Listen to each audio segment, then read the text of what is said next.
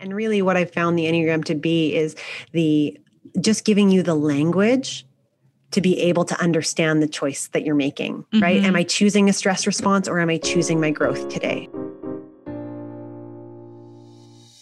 This is the Alchemized Life podcast. I'm your host, Ava Johanna, and I am so grateful to have you here joining me for yet another soul expansive conversation. My intention with every episode is to show you through storytelling and in-depth conversations that you, yes, you, are capable of creating anything you desire. Alongside yours truly, you'll hear from thought leaders and industry voices, and together we will teach you how to come alive in your authentic expression and remember the infinite power of your soul.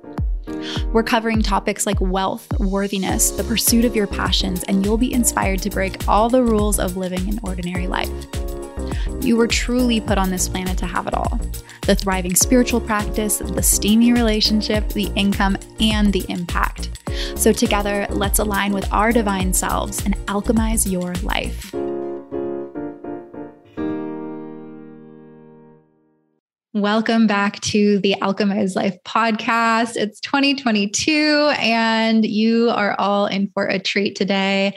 Rachelle and I were actually nerding out a little bit before we hit record because we are talking about Enneagram today and I know nothing. So if you know nothing as well, this is going to be such a great episode, especially such a great way to kick off the beginning of the year because it's just more information, which we'll probably laugh about in a little bit once Rachelle comes on. Information to support you in your growth, in healing, in navigating the different, circumstances and opportunities and challenges that come up throughout the year in your life and in your business and in your relationships. I think that it is absolutely fascinating. And I'm really excited to learn alongside of you today. So Rachelle Taylor, I'm so grateful, is actually one of my past students inside of the Academy of Breath. I've had the pleasure of also working with her in a very, very, very, very small format with coaching as well. And it has been so cool to be able to connect with her again, to have her on the podcast to talk about the Enneagram. So Rachelle works with individuals to really nurture their innate nature by sharing the insight of the Enneagram and practices designed to support your ever-evolving self. Like I said, more information that can really help us understand who we are so that we're not just taking on the shoulds or the do this or the do that from the outside world, but really navigating our lives, our businesses in a way that works for us, I think is the best way that we can set ourselves up for success and not just, external material success, but also soul success, fulfillment, nourishment, all of the things that are really underneath the material goals or achievements that we set for ourselves. If you guys have been listening to this podcast over the past few months, you know that I've been going through my own inner journey of peeling back the layers of what success means to me and what it means to be fulfilled and what it means to be nourished. And it's been really cool to kind of open up a new journal, a new notebook, a new page, a fresh page, and create from what is inherently within me versus things that are outside of me. So I have no doubt that in today's episode, in this conversation, you are going to start creating that within yourself as well. So Rachelle, thank you so much for coming on the podcast. I know that this is a long time coming, so I appreciate you being here with me today. Thank you so much for having me. I'm so happy to be here. Yes. So I'd love to just hear, before we even jump into all the things, how you found Enneagram and what really stood out to you as far as this being, one of the core offerings that you bring to the world and have supported your clients with. So my auntie, Linda Taylor, introduced me to the Enneagram 20 some years ago when I was 15, and navigating sort of, what am I supposed to do with my life as a teenager when you're given that insanely huge question, to answer. And recognized myself in my sevenness and the type 7, the enthusiast, the epicure. And really then it gave me the language to understand my gifts, to understand why I was different than anyone else. But really what I did with it at first was what I tell my clients and students exactly not to do, which is I let it justify a lot of my behavior, right? Because the Enneagram outlines not only your skills and strengths, but also your shadow aspects and how you operate in stress, that then some of those, less desirable qualities, I would then go, oh, that's just my sevenness. Oh, that's just me being a seven, over excessive, indulgent, all those things. And instead of recognizing that those are actually patterns that I've created as a means to cope with the challenges of navigating being human.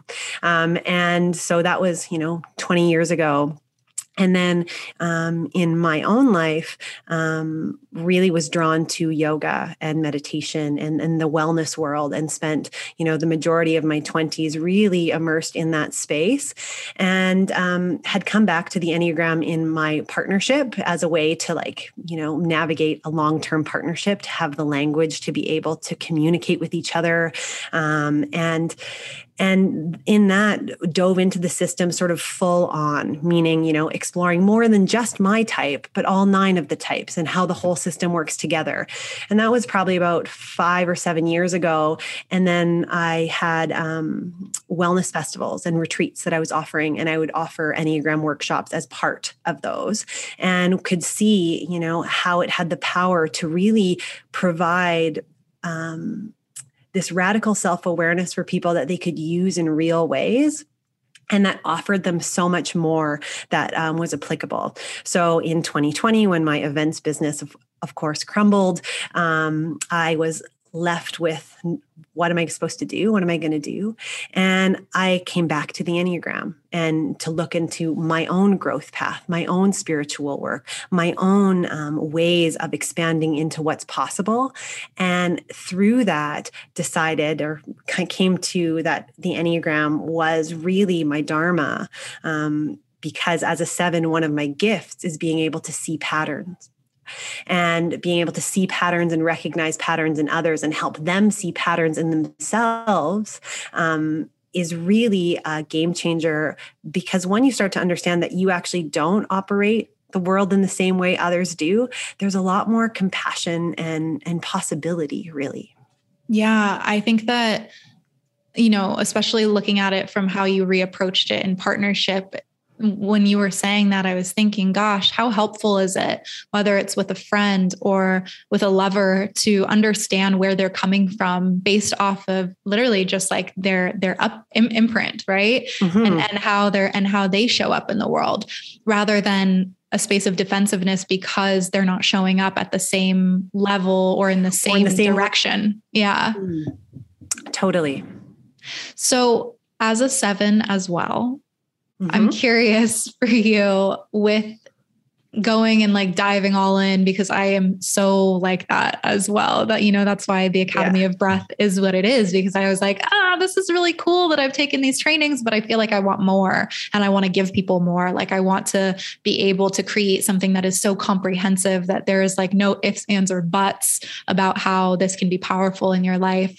When you started diving back into the Enneagram, what was that process like for you to understand the shadow side of it while also your strengths? Because I feel like we do have that kind of dichotomy there of being maybe not every, is it, would you just call them numbers? Every number, or every type isn't as indulgent and desiring to go as deep as we do. But I do think that just part of human nature that we all have to kind of grapple with is that, where's the balance between when my strengths turn into being too much? Does that make sense? Yeah, totally. And I actually think, to answer that, it's best if we just take a step back.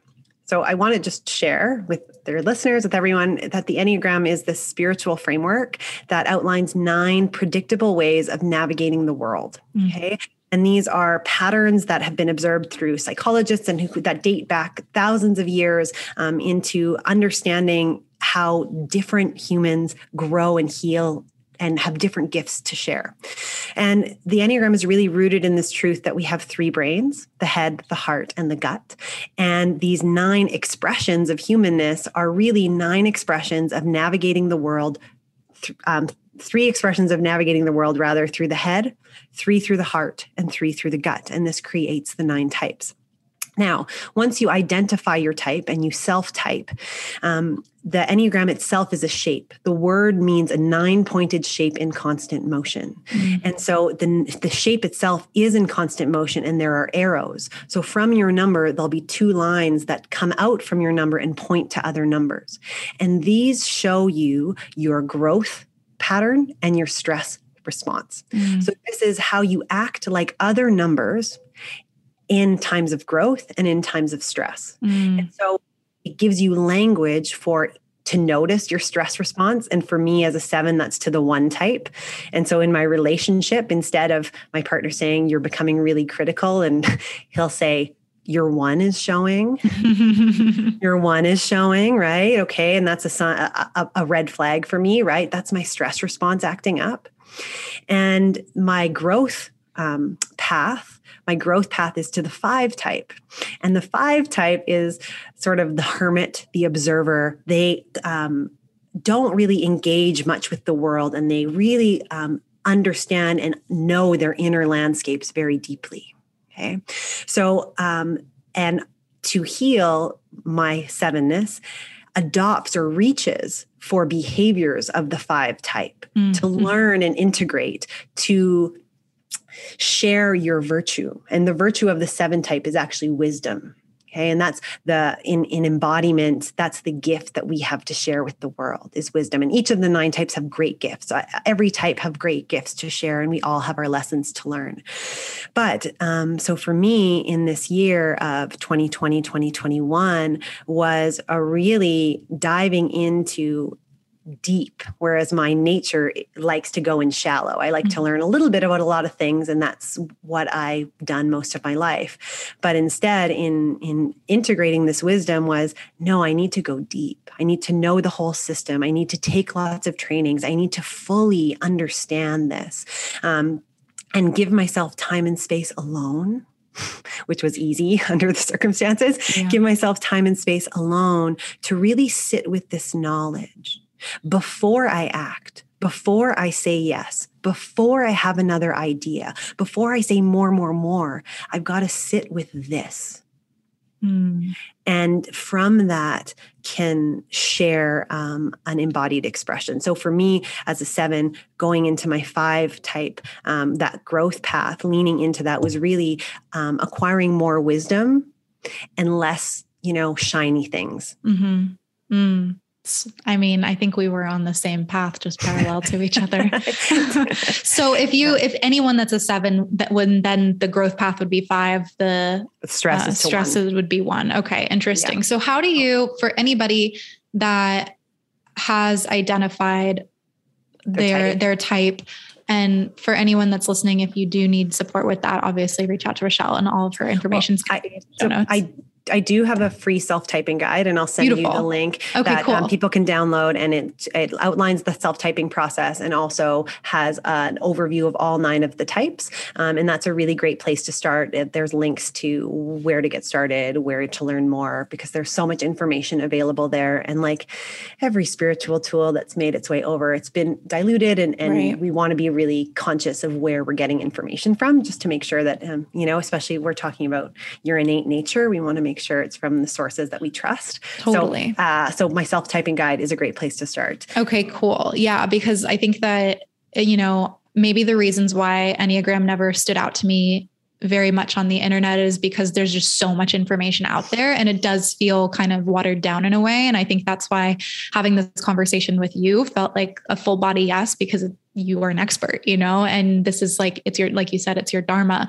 So I definitely suggest people go and, go through that process. And my question for you then would be, once someone does know what their type is, what is the strategy there for, I guess, being able to become aware of when you are starting to fall into stress and start to consciously guide yourself into the space of growth? Because I think that the awareness piece is really important so that we don't end up falling too much into the stress type. And so Enneagram work is a 3-pronged approach. Really, all of the Enneagram is really rooted in this law of 3. Okay. And of course, growth is rooted in the law of 3 as well. And so the 3-pronged approach to Enneagram work involves the head, the heart, and the gut. And this is radical self-awareness. So that's the first step, the information, learn about your type, learn the language, the responses. The heart piece is soul work. And this can be done through things like journaling, meditation, solitude, silence, time and space to develop a relationship with your heart's desire and your inner knowing, and space for you to forgive yourself. Even when you discover the Enneagram and start to dive in seeing those shadow pieces, it can feel really, raw. Like someone's like, how do you know my inner workings, these secrets that I thought no one else knew and these ways I operate? So the soul work piece is really important because it inherently requires you to forgive yourself. Mm-hmm. And even in noticing your stress response, before you can lean into your growth path, a micro act of forgiveness is required. Mm. Do you know? Like, oh, there's my one for me. There's my one showing. Okay, I forgive you. Mm-hmm. Yeah. And then move on. Because without that, you can get caught in, oh, here I am in stress and now I am again. Totally. Right? So so the soul work, the heart work piece, and the heart's gift is being able to attune. Right? So attuning to what you need. And then the third piece is the gut piece, is the body piece, is somatic practices. And this is what grounds you, creates grounded awareness for you to be able to have that awareness, that space between the reaction and the response, mm-hmm. right? Before you actually do the thing that is your stress response. With grounded presence, you can actually go, oh, I'm about to say something nitpicky or critical or whatever. Oh, actually, I don't really need to say that now. Mm-hmm. And so the somatic piece, the gut piece, comes from a grounded awareness, and that lets you start to, these three together let you start to just loosen the grip of your type pattern, because your personality is really a defense mechanism that you've created to navigate life. And what Enneagram work asks you to do is to not let that be so unconscious, because it's happening unconsciously anyways. Mm-hmm. It's to wake up to it. And so to awaken to it, you need grounded presence, an attuned soul, and the awareness, the wisdom piece. So really, any Enneagram work is starting to really understand how you operate using these three. And for some people, head types like us, the ones who love information, whoa, the radical self-awareness piece, cool, give me all the information, right? And it's more of, but I need some more soul work. Sitting in silence by myself isn't super high on my list of fun things to do, or it wasn't, prior to diving into my work.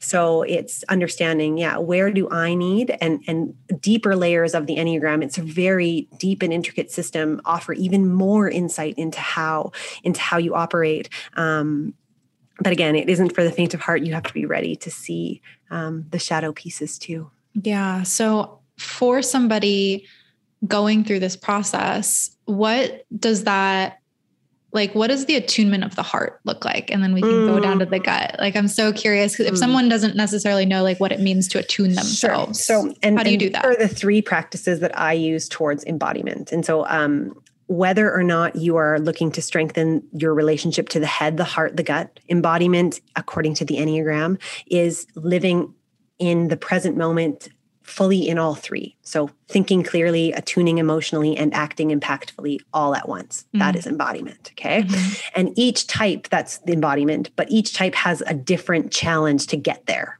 based on how they use these three brains by nature. So the three practices that we can use to strengthen the head, the heart, and the gut. The head is mindfulness. Okay. So things like meditation that are clearing the mind, even Samavriti, box breath, right? Mm-hmm. Like that can be a mindfulness practice of clearing the mental chatter. Heart work is strengthening the heart center. And these are can be things like journaling. I like to think of the hands and the fingers as really extensions of the heart. Mm-hmm. So anything that you're doing with the hands, whether it's cooking, it can be texting, our expressions can be heart work.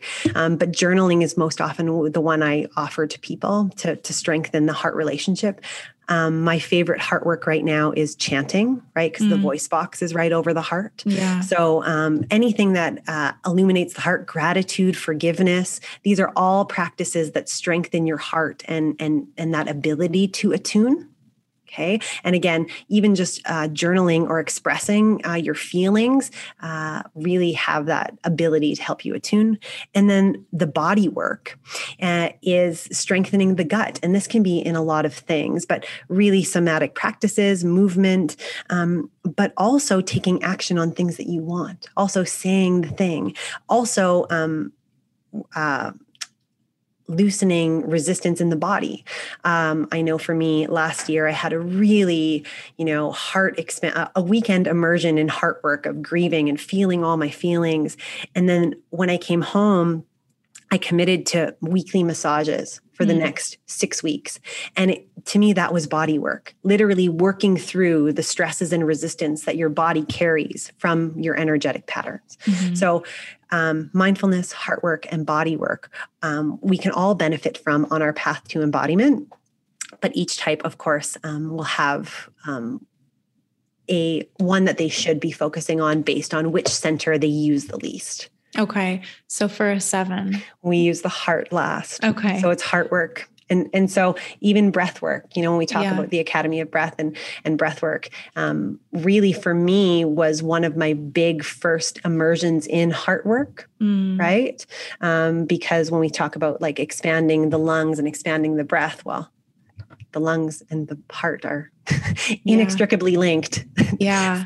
So it's they're together. So this heart work, and for me, doing my heart work at first actually brought up a lot of old, under-processed and under-felt emotions that I had to feel, and recognize that it was my 7-ness, my always planning the next thing, always the next idea, always the next trip, always the next fun thing. That was a strategy to keep me from landing in the not so nice feelings of my life, and really understanding that was actually limiting me. And the fear of a 7 is to be limited. And each of the 9 types has an oxymoron or an irony, right? And the fear, the 7s, is that I don't want to be limited. But in not wanting to be limited and not committing to anything, they actually become limited, because there is so much more that is possible when you go full in, right? When you go all in, there's so much more that is possible than when you try to keep all your options open. Yeah. What does commitment look like to you when really honoring your type? Yeah. Commitment to me has really looked like continuing to show up, and to recognize, my type the 7 type is really good at reframing. And so it's like one of the gifts, right? I'm able to like see the bright side and reframe, but I'm also able to take things that, someone's trying to say, or something that has happened, the universe is trying to tell me something, and I can reframe it into whatever I want, right? Oh no, this is just this means this. And whereas commitment to me has meant sticking with it. It's like sticking with the unpleasant moments, sticking with the emotion when it arises. So when I have an emotion that comes up from the heart that is a painful one, literally I'll like pick up my phone and start Googling trips, like that's where it's like commitment for me is to go, oh, there's an emotion and I am committed to my heart work and feeling this emotion. Do you, in those times, let yourself go into practices that will support you in moving it? Or is there like an in-between space where you sit within the like, I am just fully feeling this. I'm not going to do a breathwork practice that'll move it. I'm not going to do a journaling practice. I'm just here right now. And that depends entirely on the season. Yeah. I would say I live in a 4-season climate, and in the summer, and when water is an option, I always find myself drawn to walk or to go to or paddle on, the nearest body of water. That's not really an option right now. And breathwork practices, to me, yes, certain ones will support, but for me, a couple ones that have been really big have been a somatic shakeout. And this is like, it's really just a fancy word for a solo kitchen dance party. Yeah. But like, if a big emotion arises, I know for me, and again, the 7's energetic tendency is to get stuck in the mind, to keep all your energy up here. And the antidote is to get it into your body and into the heart, right? Yeah. So a 3-minute dance party will do that, get you into your body and give that space to actually process the emotion. And my favorite that I actually learned in an Enneagram training is taking the right palm up on the heart space and just leaving it there. And this, of course, we're biologically designed for this to release serotonin, so that when you have a baby up here, that you bond with the baby. Yeah. But what I love about this is that you're actually bonding with yourself. It's like a hack to release serotonin, to remember, I'm here. Yeah. I can support me here. I'm all I need. Right. And giving yourself a hug. And that's been, and especially within the pandemic, when there's been moments where that's like fully true, I can't get a hug from anyone else.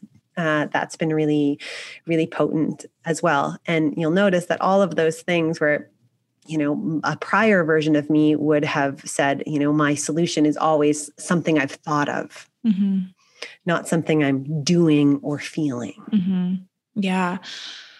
What about for the times where it's just easier to go on your phone and look at the trip, or go for other types, the other ways in which we would avoid actually doing the thing we're meant to be doing? And every type has something they avoid.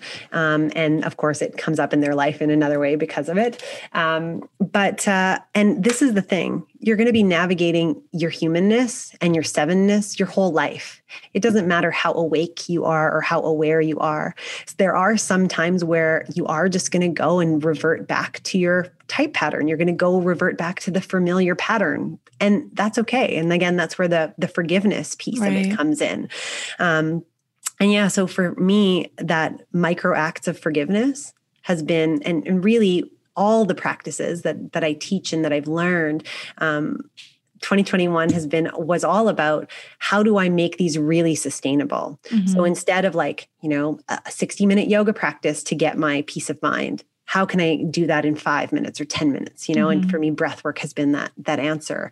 And with the heart, where it's like, I want to go just book the trip. And, I fully know that this isn't good for my well-being, but I'm going to go down this rabbit hole right now of planning. Cool.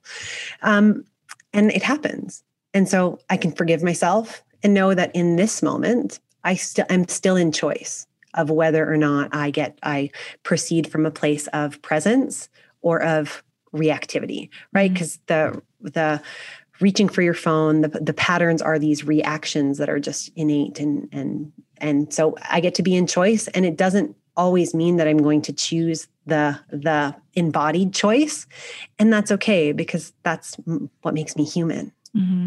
I love that. I am always in choice.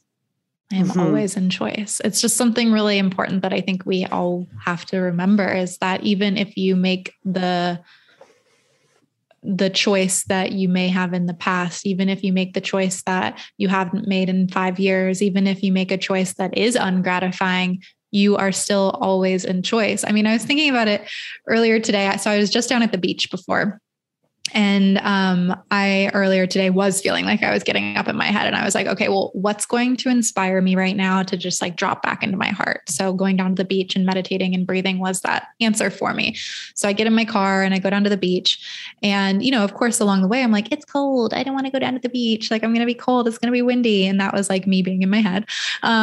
Once I got down there, I was like, I got down on the beach and I looked in one direction. I was like, oh, I'll go down and walk in this direction. And I start walking in that direction. I'm like, no, I'm going to go in the other direction. I think that part of that side of the beach looks better. And I start walking down to that side. And then I see this guy that was like drinking a beer, and just like, I was like, I don't really know if I want to do my meditation practice around him. And so I went like one direction, then the other direction. And then I was like, I'm going to go in the other direction. And then I started going back towards the first direction that I went in. And I am happy that I did, because it was me honoring the feeling that I was getting pulled towards, and like honoring that I was always still in choice. I didn't have to just settle on like, all right, well, I already walked this way and now I'm going to go this way. I don't want to look silly on the beach. Like, I'm in choice constantly. I'm empowered constantly. So if I don't want to do my meditation here, I can just walk in the other direction. And I know that that's like a very simple explanation of being in choice, but it's a good. But a lot of people would let that stop them. Yeah. Would let the external stop them from. Yeah. And I think that that's like a bigger, when I think about with myself, and just like a lot of what stops us from really living the life that we want to, is that it is that kind of like, I made my bed, so I have to lay in it, or I'm already going down this path, so I can't change it. Like, there's this permanence of our decisions. In reality, there's very, very, very few decisions in life that are permanent. Mm-hmm. Mm-hmm. Totally. And it's interesting. I live in a town in city in central Canada, where people tend to stay, and we, in the pandemic, it freed us in a lot of ways, that we were able to move to where we dream of moving, by the water, more temperate climate, more beautiful, in the mountains. And when we tell people here, so many people here are like, oh, I wish I could do that. Oh, I wish I could pick up and move. And really, I say, but you can, you choose not to. Yeah. And it's okay that you choose not to. Not everyone has to choose to move, but to instead think to yourself, oh, I wish I could do that. This reminder, you're choosing to do this. You're choosing where you are now, and you can choose differently. Just because you're choosing this for this moment doesn't mean you have to choose it in the next. Mm-hmm. Yeah. As and obviously you have a child, so it's more challenging to do so when there are compelling reasons. Yeah. There's many reasons why it is not going to always be the easiest, but we do still have that free will to uproot and to change and to shift. And I just think that the more that we come into alignment with that, the more empowered we feel to really create from a place of choice versus victimhood. Mm-hmm. Absolutely.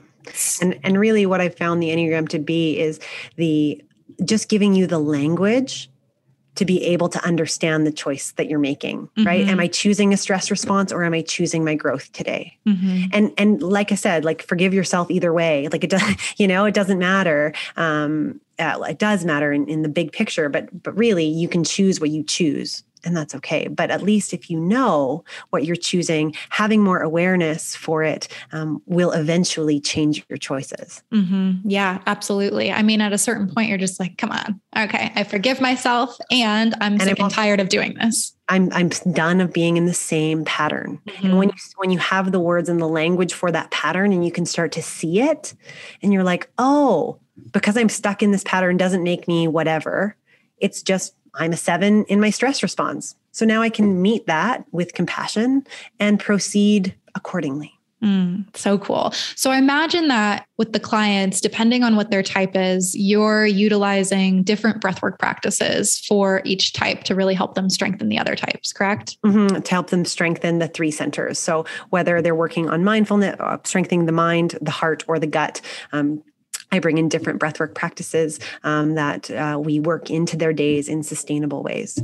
That's awesome. I think that it's really cool. Again, like, I always love talking to alumni because you all do such different things. And, sometimes at first glance, someone might just think, oh, breathwork and meditation, I just have to be a yoga teacher, or, only work in some aspect of mindfulness. But Enneagram is mindfulness, and it's also this really epic framework for how to live your life. And I just think that it's so cool that you're able to incorporate breath and meditation into the work that you do with your clients and really be able to take the different practices because, I mean, it's not a one size fits all approach. We are these different types. We are these different personalities. And so for somebody that like me, that is very heady and very cerebral, I love equal ratio breathing. And there are other practices I need to drop me even further into my body. So equal ratio breathing can't just be the only thing that I do. Mm-hmm. And that's it. And so it's just another layer of understanding who you are by nature and then how to support that. And yeah, with the breathwork practices, it's been really great from a coaching point of view, and really the difference between what actually makes an impact or not. And with my clients, I've had some clients who've resisted the breathwork. They want to be coached. They're there for the insight. They're there for the information, right? Mm-hmm. Are they sevens too? No, eights, the challengers. Okay. There we go. But we're close on that. We have similarities, sevens and eights. Whoever you're close to, the numbers you're close to are kind of like your neighbors. You have more in common with them just by your proximity. But and then so with this client, it's a 3-month client. And it took about 4 weeks before he dove into the practices.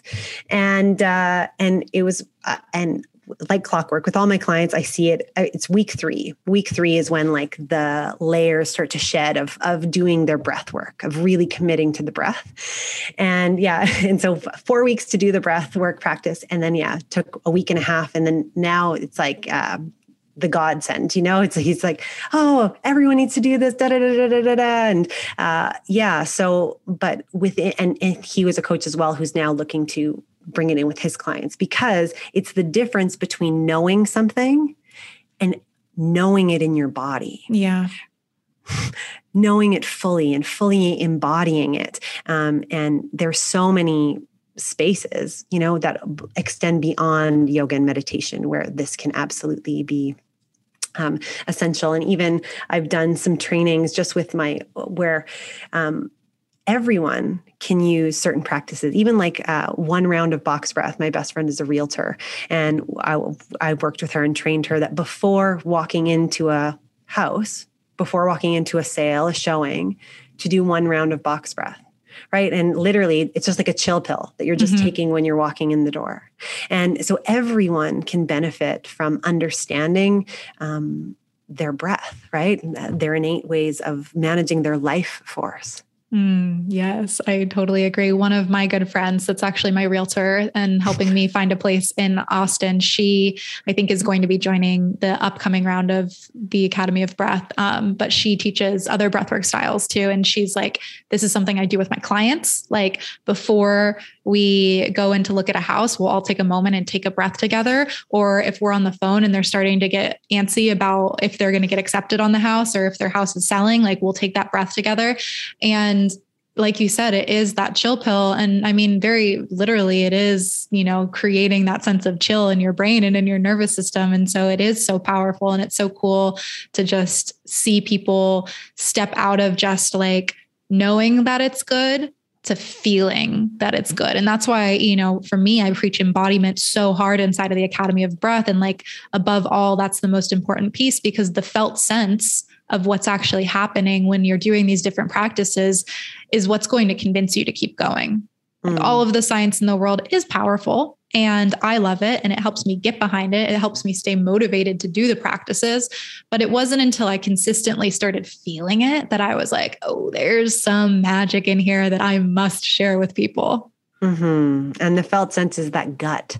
And as a 7, as a head type, our work is to learn to follow those gut pulls, even when you don't have the information to back it up. Right. Yeah. So, but I love, I love that coming back into, and needing to share it with others because, and this is the thing, right? It's free. It's always accessible. You always have it with you as long as you're alive. You have this choice to breathe in presence or on autopilot.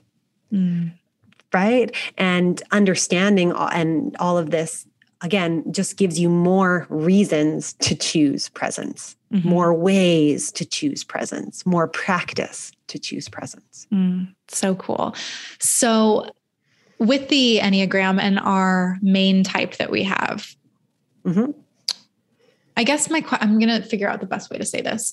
So if we're striving and our growth comes from aligning with a 5 or whatever the growth is for you, and then the stress is coming from the 1 or whatever it is for you, is there a time when we're just like straight 7 or straight whatever number? Totally. And that's a really great question. So each type has a spectrum of health. There are 9 levels of health for each type. So there's like 3 levels of embodied, 3 levels of average, and 3 levels of unhealthy. Okay. And our whole life, we are fluctuating, right? Between these states of being. And the way we level up and down is by integrating your growth path. So in our case, to the 5 is how we level up. And when we take on those unhealthy 1 habits is how we get knocked down. But when we're existing, so when we're not moving up and down the spectrum, we are our 7-ness. Does that make sense? So it's in the movement happens through the spectrum of your health, happens with that reaching for and borrowing qualities from that growth point and stress point. But most of the time you're just in your, I'm in an average level of my well-being right now, and I'm just my 7-ness. And then, I'm going to integrate some growth, and then maybe I level up a little bit, and then I'm this level of my 7-ness. Right. So those are the ways up and down. Okay. So it's not necessarily that we always want to be in the embodied state. We do want to be in the embodied state, but we don't always need to be leaning into the 5 type growth path. Okay. Got it. So the leaning into the growth path, that conscious areas of growth are really in these big shifts, right? And we can do it in small ways every day, but it's so that we level up so that we embody and stay in a state of health. We stay in a place where we're feeling good, where we are emulating the high side of the 7 nature. And in the highest levels of health, 7s are ecstatic appreciators, really joyful, enjoy with life and bringing in of others and really appreciating of all they have and present. And in the low levels of health are like super scattered, reckless, a 7 in their low levels and a 7 in their embodiment look totally different, even if their motivation is the same. That's so interesting. So would you recommend, for people where they start, of course, go to your website, do the self-assessment, get more details on it. And then as far as day to day, is it really making sure that you're doing something to nourish your mind, your heart, and your gut? That's exactly it. And I do have a program, the Embodiment Project, where we learn all about it and how you integrate it into your everyday in small, sustainable ways, ways to practice mindfulness, heart work, and embodiment, body work every day. But all types can benefit from all that work. So it's how every day am I learning something new about myself? How every day am I giving my soul time and space to connect? How am I taking care of my physical body every day? So whether that's through movement or through breath work, right? Or somatics, but your body is, I talk about the body, the gut is like the engine, right? And the engine needs maintenance. It's regular routine maintenance, right? And that's what movement, breath are, at least for me, is this daily way to come into my body, to come into that inner knowing and work through what might be holding me back. Oftentimes, and it's interesting, one of my favorite breathwork teachers and practices include scream therapy. And so and some days, I'll have a scream that I have no idea where that came from. I'm like, oh, I thought I was feeling pretty good. Yeah. But that scream to me, and that it's that gut having the space to actually, release what it's holding on to. And so often in the body, we're holding on to so much that we're not even aware of. Yeah. Right. And breath work and stillness give that space to expand that awareness. Sounding is so powerful. Oh my gosh. Any type of vocal activation is just, I mean, I've just been getting messages loud and clear, like voice in whatever way, whether it's, singing and like channeling love, or it's like emoting and letting things go. It is such a powerful way to move energy. I mean, I'm just obsessed and wish I found it earlier. Well, it's interesting. And so murcha, like the humming. So I do it without all the closing, but just the humming and the vocal toning is part of my breathwork practice. And my daughter over the winter break was home. So she would come in and now she comes and sits with me and goes, I love that. Yay. But I mean, like if we could all learn that, when we were young little beings, before we tell ourselves that we have to do all these other things to cope, if we were just taught, just that's better. Yeah. It really is. I'm excited for our youth because I think that there's a lot of conscious individuals out there that have these practices now that are making them very, very integrated into the raising of their children. So thank you for being a part of that. And I'm so appreciative of you coming on. Can you share how people can work with you and how they can find you? For sure.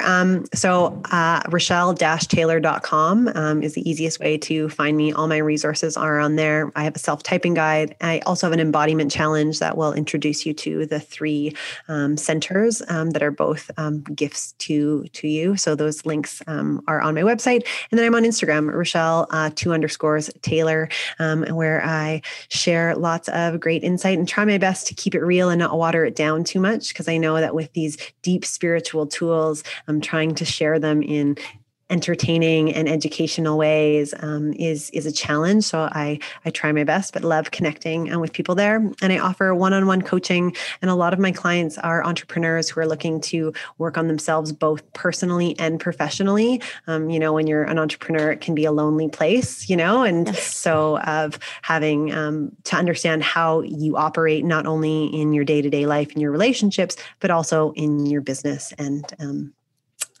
your work. So I would love to connect with you. The best place is on Instagram. Awesome. Rachelle, thank you so much. Everybody go check out the show notes because all of the links are included there. And I'm just so grateful that we got to have this conversation. It was so much fun. Yeah. Thank you.